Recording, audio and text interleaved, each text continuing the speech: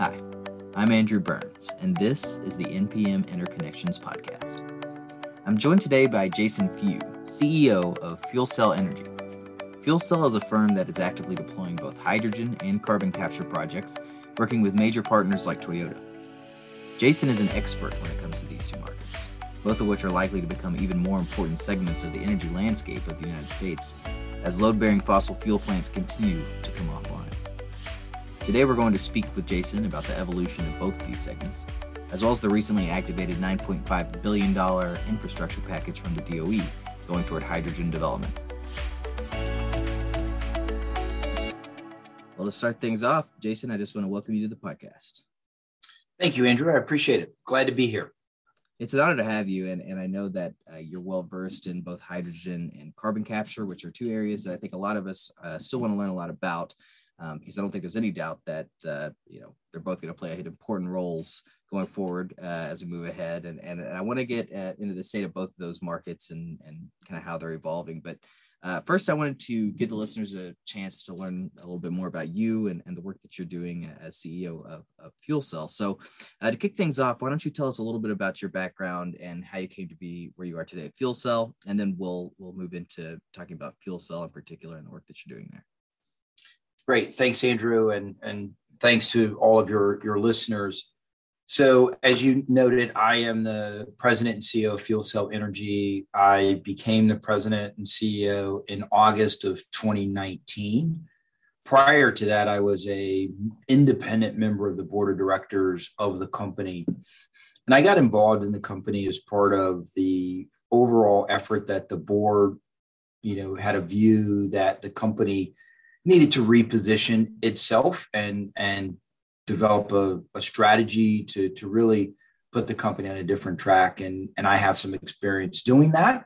And that's why I joined the board. And then ultimately, after being on the board for a while, and some of the strategic changes that we were making, I was asked by my fellow colleagues on the board to join the management team.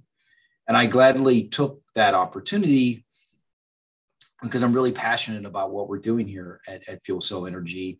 And there's not too many times in your career that you get the opportunity to be a part of a company where you can come to work every day and you know that what you're doing really has an opportunity to have an impact on the world in this case, and certainly, our climate. And so I'm really excited about that. Prior to getting to Fuel Cell, though, I spent my career really in two halves, if you will. The first half of my career was really all around technology. I was involved in developing software, which is what I went to school to do, and spent the first part of my career doing that. I spent time in the mid-range server business as part of my career track, and then also across telecommunications, both from a landline telecommunications standpoint, although a lot of your listeners probably don't have landlines anymore these days. Right. And then spent time in the wireless business with Motorola on the handset side. And so a diverse experience in telecom. And then I made the transition to bring some of that technology experience that I had to the energy space and spent time running a retail energy company called Reliant Energy in Houston, Texas. Mm-hmm. And then also ran a midstream oil and gas company as well. And I also, today serve on an oil and gas company board as well. So I have a good cross mix of energy experience across the full kind of value chain, if you will, and the work that I do here at Fuel Cell Energy. Right. Yeah, it's so interesting to talk to somebody, especially on this podcast, that has the wealth of knowledge and experience that you do in some of these areas that I think a lot of us are less familiar with. And now, of course, that's Fuel Cell. I know that you guys are heavily involved in both hydrogen and carbon capture, which is also kind of fits that same mold. So tell me about the work that you guys are doing at Fuel Cell and kind of how you're fitting into these markets. Yeah, so just to maybe give your listeners a quick backdrop on the company. Yes. We are a manufacturer of stationary fuel cell energy platforms that decarbonize power and produce hydrogen. And we have proprietary technology that enables us to do that. And so what's that mean in the area of hydrogen? So as a platform, and we use the word platform because our products have the ability to deliver multiple value streams to our customers. So hydrogen is one of those. The way in which we make electricity today is we use fuel and air. And unlike traditional power generation sources, we don't combust the fuel. It's an electrical chemical reaction in which we actually create hydrogen, and we use that hydrogen to make electricity. But in our process, we have the ability to extract some of that hydrogen, and we can deliver that hydrogen for use in a number of different applications, transportation applications as a fuel, right? As a replacement to gasoline, as an example.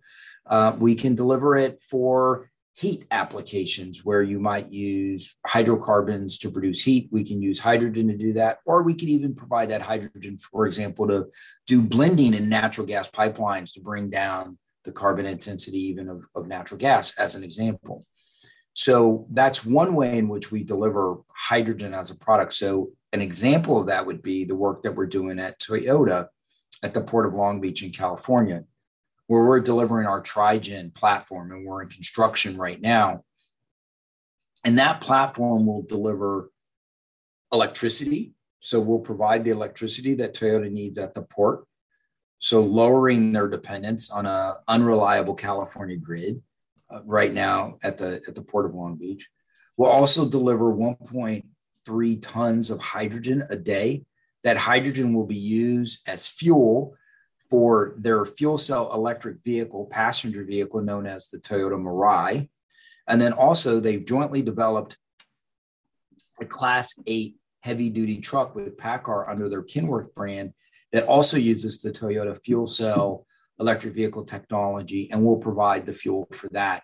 And then we do something that's really unique and that no other hydrogen platform that we're aware of can do. We will actually produce water with our platform as well. And the whole Long Beach area, as you may or may not know, is in drought conditions. And that water will be used by Toyota to wash the cars that they import from Japan, so they won't have to use water as a natural resource.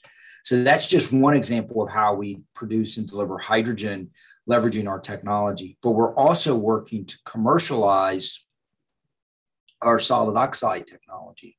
And this is an area of hydrogen production that a lot of people are talking about these days, and you're hearing the term electrolysis. And electrolysis is taking excess energy and water and converting it to hydrogen. And with our electrolysis platform, we have a platform that will be really efficient.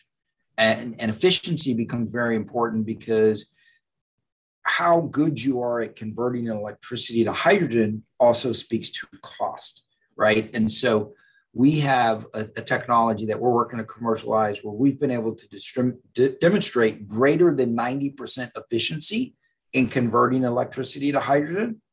And because we use something that's called a high temperature fuel cell, we have the ability to add waste heat. And when you add waste heat, we can get to 100% efficient. And we're going to demonstrate that later this year in a project that we're doing with Idaho National Labs, which is around nuclear. And so we will show that using nuclear power and the heat from the nuclear plant, we will convert that electricity at 100% efficiency to hydrogen. And then that, of course, that hydrogen can be given for use in a number of different applications, whether it be transportation or as a fuel, or heating applications, kind of across the board. So that's when you think about hydrogen, those are the things that we're doing as a company. Yeah, it's all really interesting. It's really, and I think maybe the thing that is most interesting to me about hydrogen as somebody that is still sort of a layman in this area is that it seems like hydrogen has not only so many different applications, but it can be used in so many different or generated in so many different ways, right? You talk about what you're doing with Toyota at Long Beach. You talk about pairing it with nuclear energy in Iowa. And then of course there's we've covered some early stage green hydrogen stuff as well, which goes off of renewable generation. So it's such a malleable resource, and I think that's one of the main reasons that's going to be very important going forward is all the different ways that it can be generated and all the different applications it has. So tell us a little bit about where we are with hydrogen development in the U.S. today. Is this how has this market evolved, and kind of where do you see it going over the next few years? Well, I think as represented in the fact that we're building a hydrogen project right now as we speak, hydrogen is happening in the United States today, and distributed hydrogen is happening. And hydrogen as a use case in general, right, is used today around the world, and not only in the US, but there's probably about 90 million metric tons of hydrogen produced, kind of annually, if you will. But as it relates to new activity in the US and new ways to produce hydrogen, like we talked about, using fuel cell technologies like ours, converting renewable energy like wind and solar into hydrogen, those are all new activities that are emerging. There's clear support, in the U.S. from through the infrastructure package. There's, roughly $9 billion available that are going to create what are being called hydrogen hubs.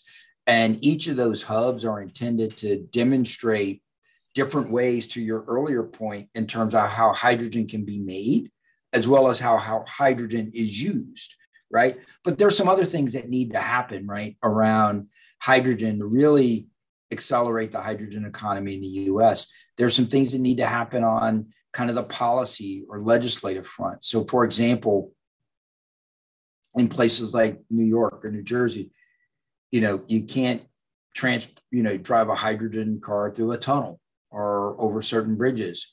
Well, to enable hydrogen to be a part of the transportation economy, those kind of policies need to change. And I think they only exist because there's a lack of information. And so companies like ours and, companies like Toyota and others need to continue to educate policymakers around hydrogen and the safety around hydrogen. And it's quite safe. And I would argue even safer than lithium ion batteries. Whereas with hydrogen, if you have a leak, it's going to dissipate in the air, but you need something else to happen to cause a fire, for example. Whereas with a lithium ion battery, everything you need to have a fire is contained in that package, right? And you don't have that with hydrogen. And so, and that's not a knock on batteries. It's just there are ways to deal with this. And so there's some things legislatively that need to happen as well. The other thing that I would say is through the support of like the hydrogen hubs and hopefully other things that will get put in place, for example, like the investment tax credit or the production tax credit, will help companies like ours scale and get the cost down, right? Because the goal that's out there around green hydrogen is to get to roughly, $1 a kilogram of hydrogen. And so, that means there has to be efficiency in the supply chain. That means there has to be demand.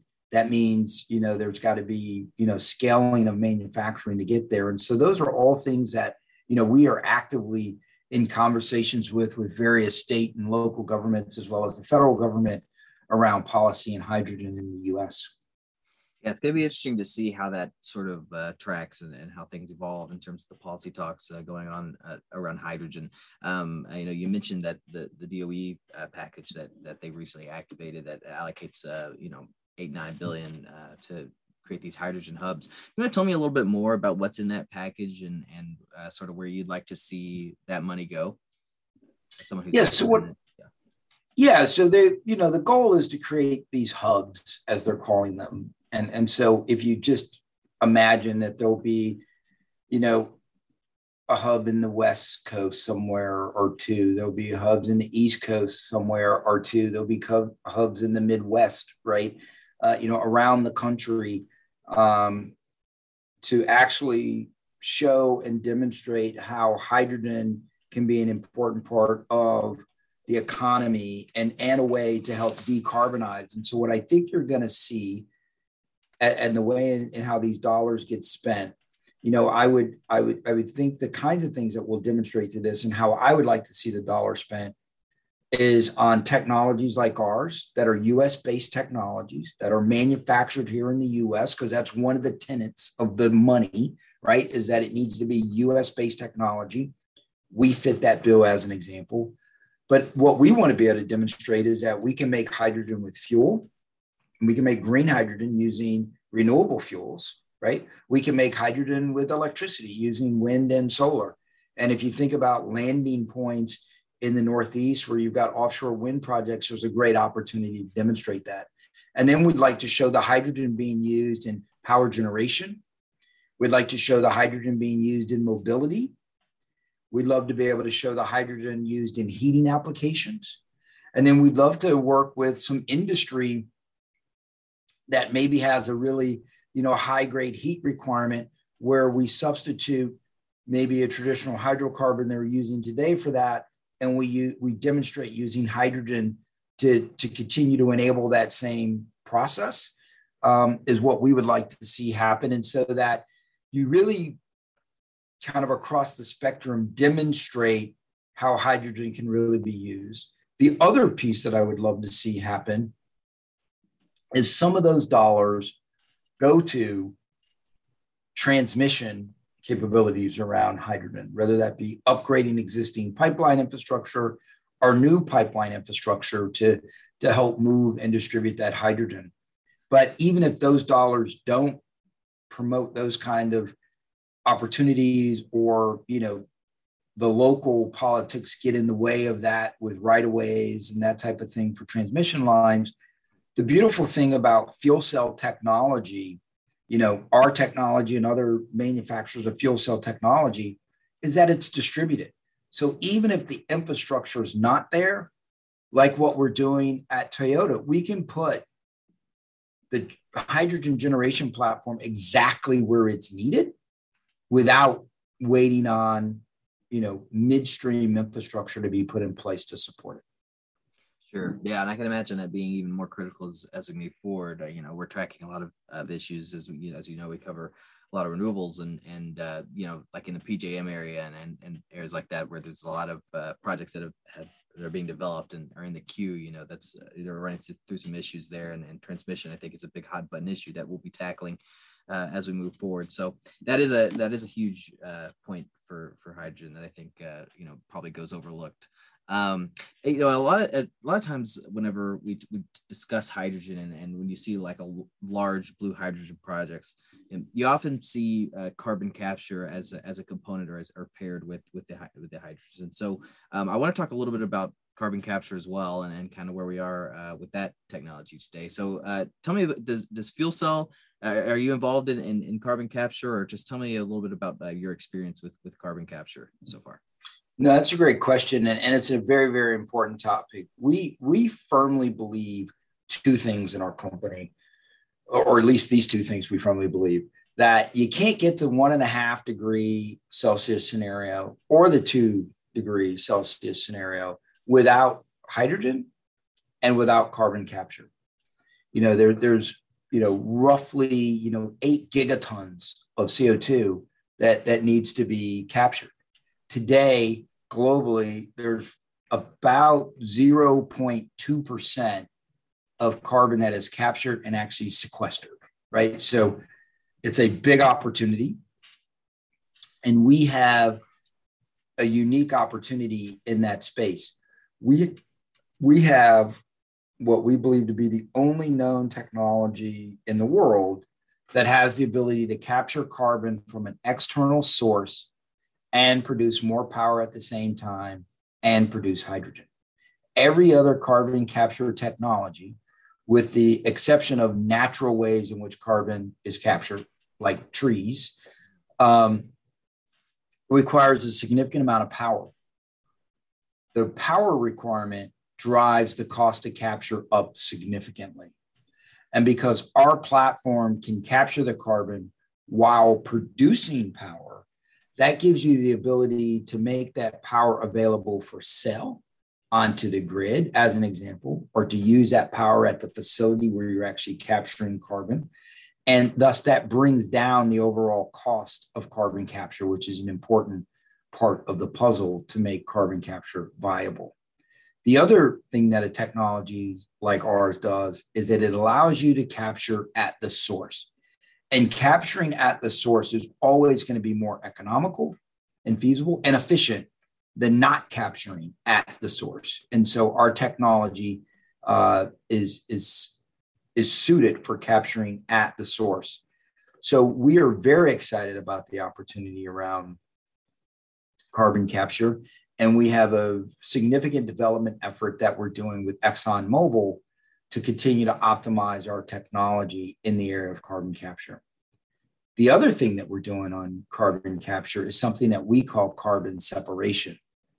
One of the other ways in which we're going to help reduce carbon is how carbon gets utilized. And carbon is utilized for a number of things today. Everything from beverages that we drink to processing food. So it's an important part of our food security, not only in this country, but around the world. It's used in pH water balancing or making dry ice, as an example. So we believe, another belief we have in the company is that baseload power is important, and it's going to continue to be important, and that we need baseload power as a way to firm up the capacity of intermittent technologies. So you need baseload power and you need storage solutions. Well, in order to have baseload power that runs 7 days a week, 24 hours a day, you have to use a feedstock that enables that. And so that can be, in our case, it could be renewable natural gas, it can be biofuels, it can be natural gas. But we have the ability then to capture 70 to 75% of that carbon. And then we can deliver that carbon for use in a number of different applications. It could be sequestered. It could be used to make concrete. It could be used to make, a carbonated beverage, as a way to use that CO2, or it could be used to safely process food and to extend the shelf life of food through using carbon as a way to keep food cool and to make dry ice. And so we're really excited about that. We think it's a big opportunity. And I think carbon capture is an acknowledgement of the fact that there are a number of industries that we're not going to be able to electrify or decarbonize without carbon capture. Sure. And, one thing that is really interesting to me is that, fuel cell is active in both. And like I said earlier, hydrogen and carbon capture tend to kind of be used together a lot of times, in particular with blue hydrogen, of course.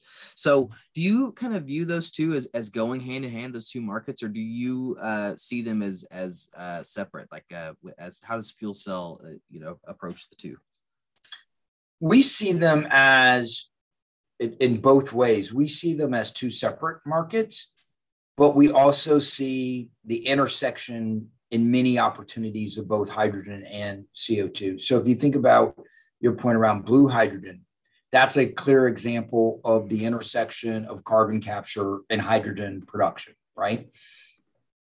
But there's a whole separate stream for hydrogen opportunities, right? The hydrogen opportunity that we're doing at Toyota is all about producing hydrogen to enable mobility, right? Cars and trucks, right? And that doesn't have a requirement around carbon capture because we're going to be producing green hydrogen and carbon neutral power.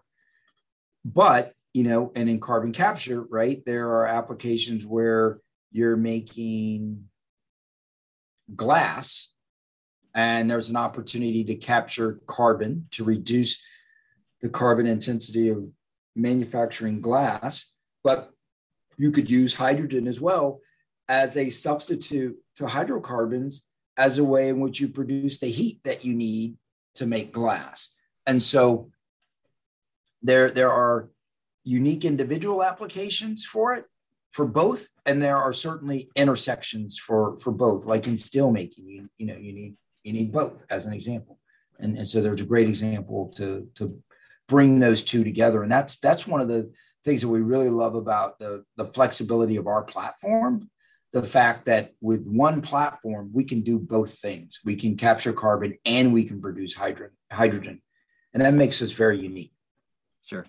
Yeah. And so tell me a little bit about, kind of where you see, we talked about where kind of the hydrogen market is today. Tell us a little bit about where carbon capture is today in the U.S. Hit me with that figure earlier that how much carbon we produce and then how the tiny minuscule amount that's being captured today. So it sounds like we've still got a ways to go with rolling out that technology. But just to walk us through where we are and kind of where you'd like to see that evolve.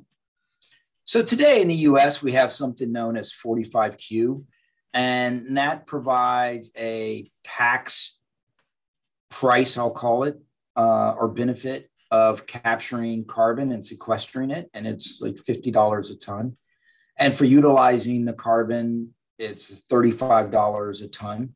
So, you could call that, for lack of a better expression, a price for carbon, if you will. Many people believe that price needs to be higher to incent, people that emit carbon to actually invest in technologies to capture the carbon. So I think we need a firm policy work through in terms of what is the cost of or price of, whichever terminology you want to use, of carbon. And that needs to be figured out. The other thing I think that needs to happen, we talked a little bit about the Northeast versus, let's take, kind of Southwest Texas, right? Where, because you have a lot more of industrial and, drilling for oil and gas there, you have CO2 pipelines there today that run where you have the ability to put CO2 in that pipeline, and you can move that CO2 to somewhere, to a geological formation where it can be sequestered. You don't really have that same thing in the Northeast, as an example. So there needs to be constructive policy and support around building pipelines so that, you don't end up in a scenario where the only way you decarbonize the Northeast is to deindustrialize the Northeast because we can't get effective legislation to build pipelines, right, to move CO2.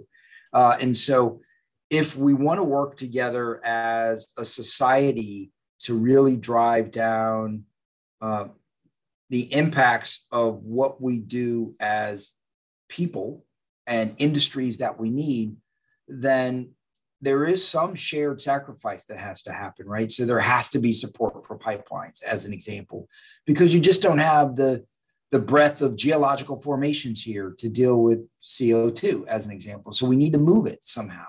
And that would be one example. And so I think we need clarity around pricing, or how we're going to, quote unquote, have a cost for carbon. And then we need constructive policy around infrastructure to enable effective carbon capture to take place, so that a big part of what we do around carbon capture is sequestration, not, just utilization. Although I think utilization is an important outlet, and there's more and more innovation that's happening every day in terms of how CO2 is going to be utilized. So I think both those things are important. Sure. Yeah, it's going to be interesting to see how those things evolve, because obviously I think we all agree that that carbon capture is going to be an important piece of the puzzle going forward, and we've got a long way to go, I think, in that area. So really utilizing that technology. So it certainly we'll perhaps we'll touch back in the years ahead and see kind of how things are evolving there. But I do want to as we sort of wind down here, talk about FuelCell once again, and return to what you guys are doing, and maybe see if you could discuss, we've learned a lot about what you guys are working on right now, and kind of what your focus is in the near term. But over the next few years, tell us what we can expect from FuelCell, and how you expect your pipeline of projects and what you guys are working on to evolve as these markets evolve. Yeah, so what I think you'll see from us is, we will commercialize our solid oxide technology, and that will give us the ability to have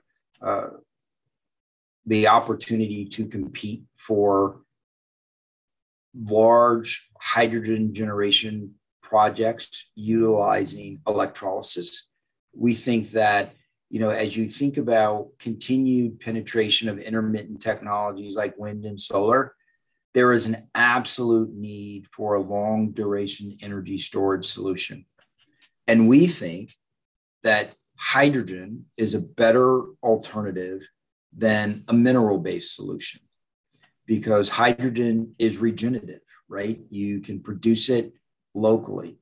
You don't have the geopolitical issues you do around, for example, batteries that rely on minerals that are, housed in other parts of the world. You don't have the issues around recycling, right? The waste product is water with hydrogen. And you have the ability to store it and generate it in virtually endless capacity. And so we think for long duration energy storage and to not completely change the way we all live, we can shore up intermittent technologies with hydrogen. And so we're excited with that technology to be a part of that. We also believe that hydrogen is going to be, a fuel. You talked about just the versatility of hydrogen. Of all of the things that, the world talks about for decarbonization, there's no other energy carrier that we talk about today that has the ability to be a substitute for so many other sources of energy other than hydrogen. And so we think that that's going to be a big opportunity, and we hope to be a major player in that. We also hope to have the opportunity to deploy around the world, and we think ports are a great application for our Tri-gen platform, like what we're building with Toyota. And then we think for, energy security, is back at the forefront of the conversation given what's happening around the world today. We think baseload power, distributed generation is an important part of energy security for grid resiliency and reliability. Traditionally in the energy business, as related to, power or electricity, the focus has always been, we need more power, so make it bigger, right?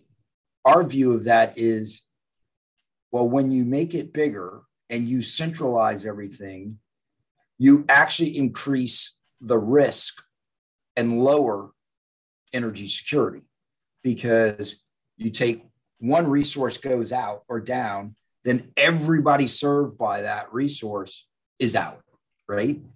We think instead of scaling up to bigger platforms, we think numbering up is the right answer. And so we think distributed generation is going to play a significant role in energy security and reliability and applications like microgrid. And so we hope to be a very big part of that. And, because we can deploy utility scale platforms in microgrid applications in urban centers where the power is needed.